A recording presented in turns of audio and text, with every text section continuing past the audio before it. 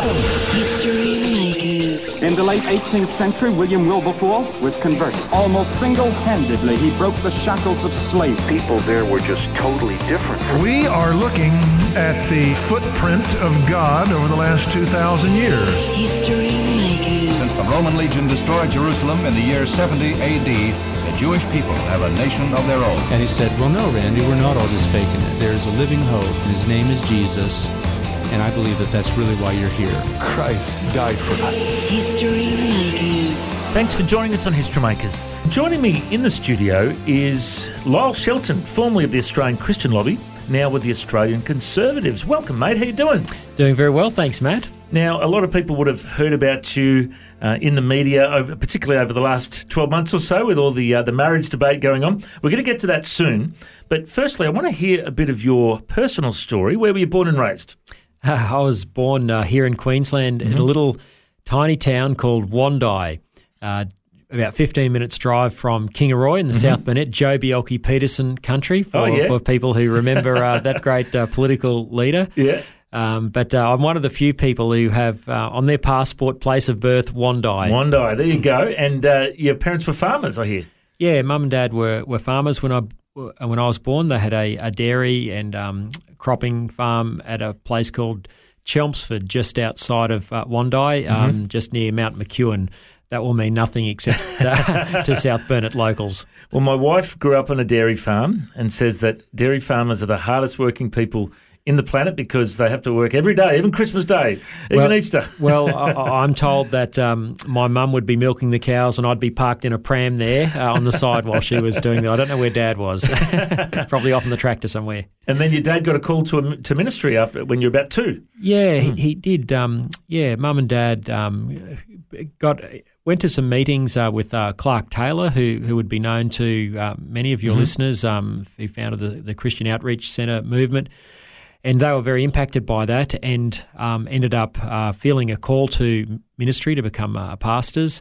And so they left the farm when I was about 2 and came here to Brisbane to Bible College, to Clark Taylor's Bible College. Wow, there you go. And then tell us a bit about your schooling years. Were you right into it? Were you a political analyst at school? It's funny. I've always been interested in politics and religion, the two subjects you should never talk about at dinner parties. But I went to Toowoomba Christian College. So my parents founded a church in Toowoomba after Bible College, and that was great, going to a Christian school, and we're exposed to.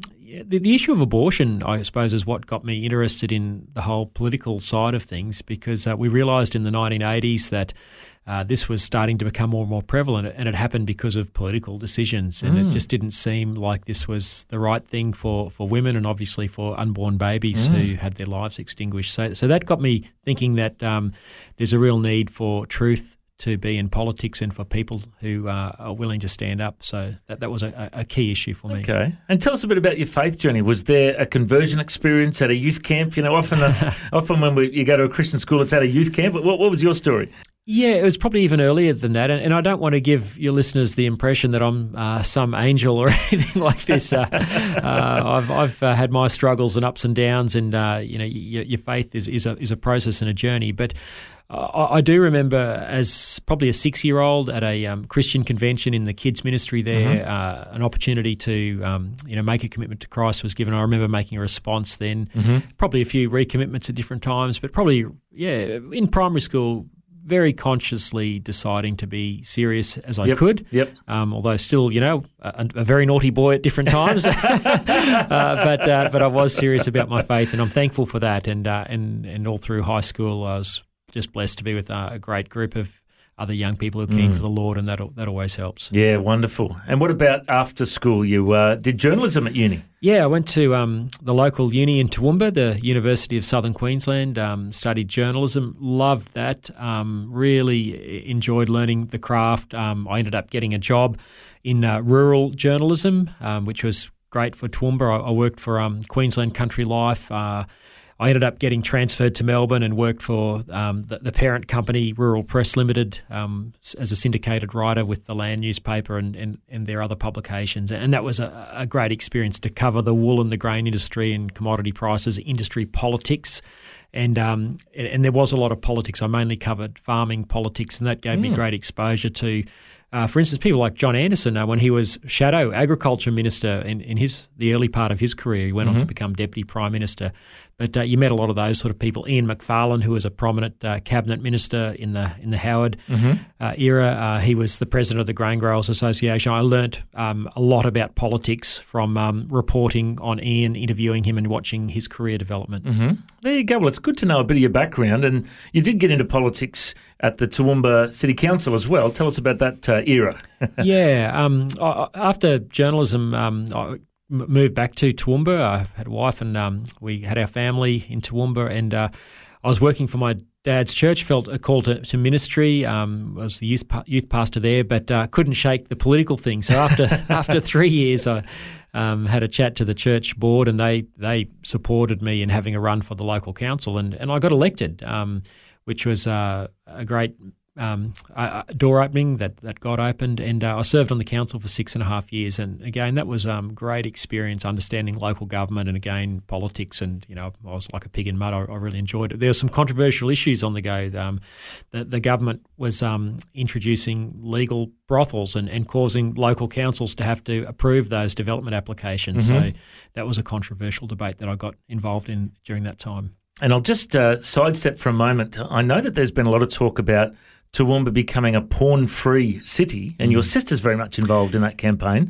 That is an amazing, concept. Tell us a bit about how that all came about. Yeah, my sister Letitia is an amazing person. So a lot of people think we're married. She's my sister, so just get that out there, much to her annoyance.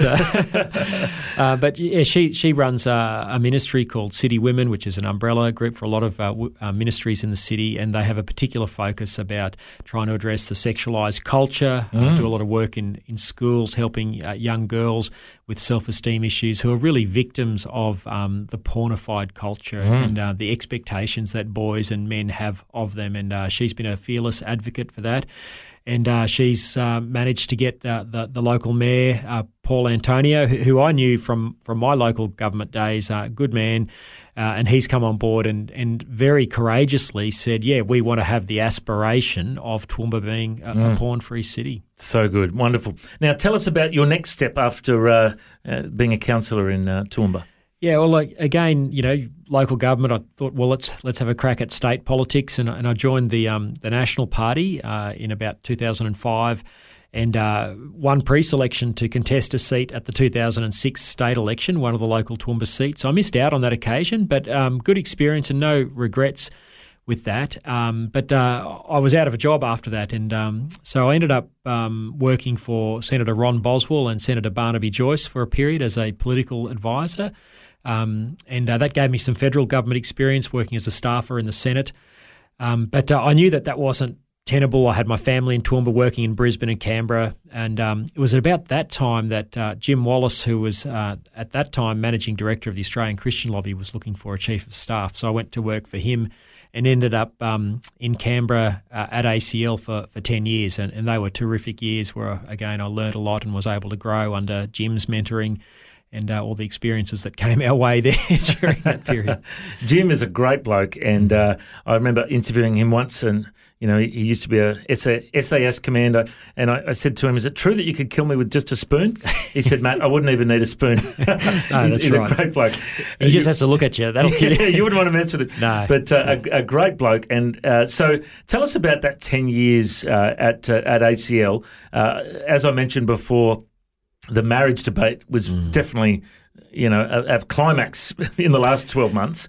What are the other bigger issues before we get to marriage? What are the other bigger issues that you guys have tackled over the years? One of the big issues, we spent 2 years on this when I was Jim's Chief of Staff, the Charter of Rights issue, which may not mean a lot to a lot of people, but it would have fundamentally changed the way decisions were made in this nation. It would have taken power away from the Parliament and given it to unelected judges through a charter. So we fought that. People like Bob Carr, the former Labor New South Wales Premier, was part of that sort of loose coalition. That was a big issue. We've been involved in advocating for persecuted Christians, particularly in Syria and Iraq. euthanasia debates, abortion debates, of course, the human rights of the unborn, the whole range of these social issues which are constantly under attack. We've been involved in all of those issues. And then, of course, the marriage debate has really just taken the spotlight in this last couple of years, and I've been wrapped up in it myself, as you know. And I just love the fact that you have been such a good leader in that. And let's just cut to the chase here. It was a massive change when that plebiscite was announced. There was a massive swing towards people saying, you know what, we're not going to vote. Yes, and you were spearheading that. Well, what are the numbers? I've heard some statistics about the number of people that changed their mind since the debate started. What was the drill there? Look, we think as far as we could measure through the polling that was done, that about 1 million people changed their vote. Wow. So if you recall, all the published polls would show 70 to 80% support for same-sex marriage. Multiple polls showed that.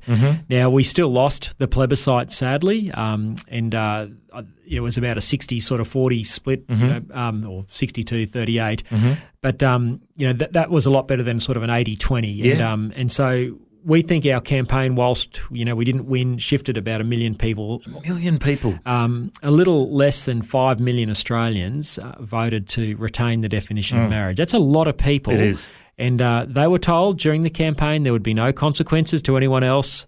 But we're seeing, as we predicted, restrictions to freedom of speech and freedom of religion. All of that is broken now, and the government is trying to put Humpty back together again through the Ruddock Review, a review of freedoms by Philip Ruddock. I don't think it's going to achieve anything. I just don't think there is the political will to put in place the legislative protections for freedom of speech and freedom of religion. So these are challenging days for anyone who wants to stay true to the traditional and Christian vision of marriage, whether you're in a Christian school or a Muslim school, or you're a pastor, or you're just an ordinary person who wants to speak the truth.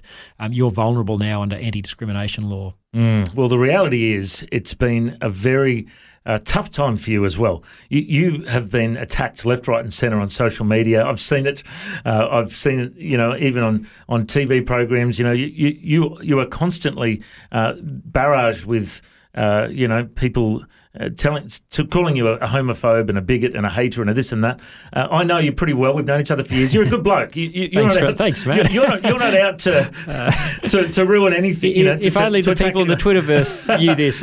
You constantly get labelled with this, and a little bit like Fred Nile has been for years, for example. How do you cope with this criticism? Look, it doesn't really worry me that much, to be honest. You expect people who, the bad guys to be the bad guys, if I can use that term.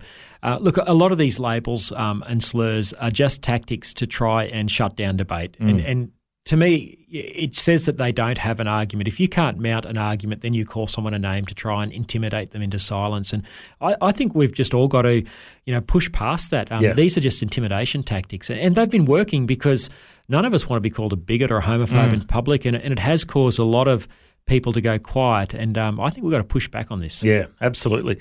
So, mate, you were with the Christian Lobby for years, and then the big announcement recently that you've decided to finish up there and join Australian Conservatives with Cory Bernardi, and which is formerly they'd merged with Family First, basically, or taken over. Tell us a bit about why you've made this decision. Yeah, it's a really it's a really difficult decision, and it wasn't something I took lightly. I certainly didn't want to abandon ACL in any way. I'm very grateful for that organisation and the opportunities that the board there gave me and all of that. But I did feel in the second part of last year, as the marriage debate was raging, as I could see where this was heading, and the fact that politics had failed completely to preserve something as precious as marriage, and then failed to preserve freedom of speech and freedom of religion, I just felt a drawing towards the partisan political side of the battle. We're fortunate that ACL has a great team. It was never just a one-man band, and there's a great new leader, Martin Iles, who I'm sure many people are already familiar with. He was willing to step up, and the board approved him, and I just felt that was part of, I guess, confirmation for me that it was in good hands, and there was an opportunity for me to perhaps pursue another part of the battlefield, and that was with Australian Conservatives. And so I've taken, I suppose, a big step of faith and joined the party with a view to helping build up the party organisation here in Queensland and also contributing to it nationally, because I think we need a minor party presence like this that will help bring conservative, common sense values that are based on the Judeo-Christian ethic back into our political discourse, because I just think the traditional conservative parties, the Liberal and the National Party, that as a group unit, they have really lost their way. There's some stunning individuals amongst them, but as a group, they were unable to protect marriage and unable to protect freedom and unable to protect the most basic right of a child, and that is to their mother and father. And the failure of our political system and parties to protect the most vulnerable, I think, shows they've lost the plot, and that's why we need a new political movement to try and bring them back. And are you going to run? God willing, yes. I'm putting in my nomination for a pre-selection for the party, and obviously that's a decision for the party membership, but I hope they'll look favourably on my nomination, and should they do that, yes, I will. That's a very humble answer. I'm really believing that you are going to make some serious waves in our nation, because the reality is you've been there. You've been on the coalface of the battle for many years. You know the way the system works, and you know the system's broken. And I think we need something new. We need something fresh. So I'm really excited about the move you've made, and I really believe that Christians need to engage and speak up about these topics, because the reality is, like you said before, so many Christians are too scared to speak up because they've been attacked. But it's actually, I believe it's biblical that we stand up and speak out for truth. Yeah, absolutely. And look, I don't blame anyone. Look, it's a very toxic and fraught environment there, and it's really sad that it's got to this, that in a country like Australia, where we do value freedom of speech and freedom of religion, that there is so much fear, and we have to break through political correctness. We have to break through this elite thought control that is dominating our politics in so many areas, not just in the areas that we're talking about today, but so many others. And if this isn't broken, I think our nation is in for a lot of trouble, and I think we need a political movement that can help be a disruptor, and that's what we're looking to do. We have a democracy, and that allows a contest for ideas, and it requires the participation of the citizenry. Now, if those of us who believe we have the truth, and I believe the truth is on our side, we need to advocate for that. Yeah. At the moment, lies are being put into our public discourse constantly, and people are believing the lies because they're just not hearing the truth. And it is a fight. I hate to use military metaphors, but the reality is we've got to fight now, not with guns and not with violence, but it does require effort, and it does require resolve, and it does require people awakening and getting into the battle. And it's got to the stage now where we have to take political action. We can't leave this to the political system. It's failing us. Whilst ever there's a participatory democracy, we must participate and get in the fight, and that's why, in my view, a vehicle like Australian Conservatives is desperately needed at this point. And on a similar topic, Safe Schools is teaching radical gender theory, brainwashing kids, and it's amazing how much this has gone on without Christians, conservative people with conservative values speaking up against it. Where do you think the battle's heading with Safe Schools right now? I think it's very dangerous. It has been pushed back in a number of states, but the whole gender queer theory, this idea that gender is fluid, that is still very much animating the education departments right through the nation, even if the actual curriculum has been put on the back burner in some places. For instance, in Queensland, schools can access it if they want to. Now, they should be told, look, don't. This is pseudoscience. Don't touch it. And again, I just want to say that I don't want to make light of anyone who might be struggling with gender dysphoria. It's a real thing. But we know from the science that if a child that's struggling with their gender identity, if they are left alone, by the time they get through puberty, 85 to 90% of those children are going to be comfortable with their biological sex. But at the moment, we are telling children that they could be a boy or a girl trapped in the wrong body. And we have an epidemic of children presenting at gender dysphoria clinics right around this country. And we have programs like Safe Schools saying the way to deal with that is for a little boy to wear a dress, then to go on puberty blockers, then cross-sex hormones. Now, these are dangerous chemicals that have side effects. And then ultimately irreversible surgery.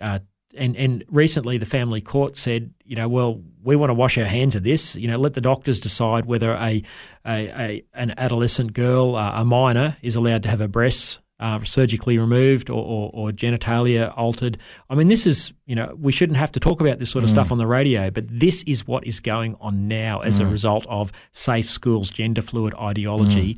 And what's even worse, Matt, is if we don't conform to this and go along and call men identifying as women by their preferred pronouns, you can get in all sorts of trouble. Yeah. It's forcing speech in this area as well. I just can't believe that we're even having these discussions at this moment. To me, this is one of the big issues that's confronting us, and that our political system has failed to address. Well, I'm so glad that you are speaking up on this, and that you are standing up and doing something about it. I think it's time for many of us to say, you know what, enough's enough. It's time for us to speak up, time for us to do something, and you're certainly doing that. Well, mate, we pray for the Lord's blessing on you, and that many doors will open for you, and that God will raise you up for such a time as this to stand in the gap in this nation.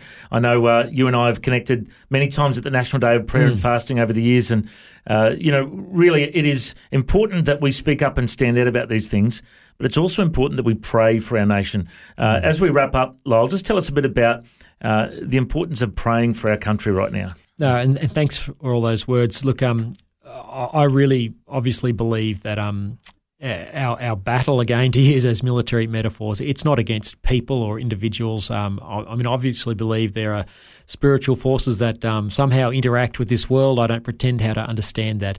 But as Christians, we know that as we pray, somehow God goes into battle for us in the heavenly realms. Now, a lot of people will say that's all Christian mumbo jumbo, but those of us who believe the Bible know that there is a spiritual reality, and that's where the real battle is. It's not about hating people or being against any people.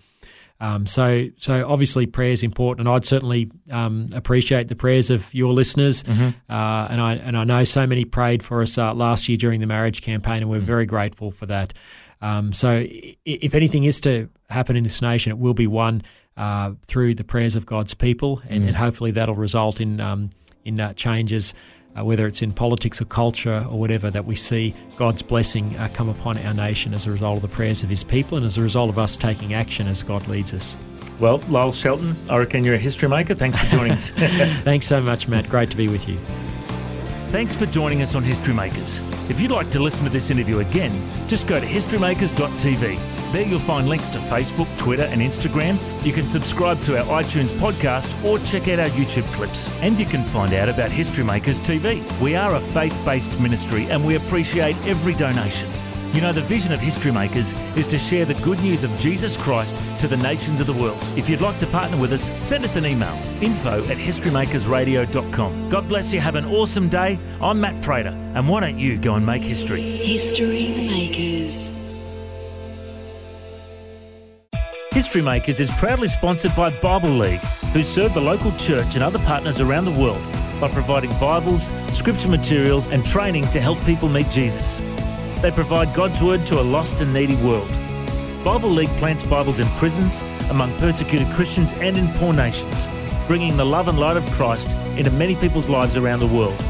Make history today by joining our friends at Bible League and planting a Bible that will help someone meet Jesus. Go to bl.org.au. Station sponsor,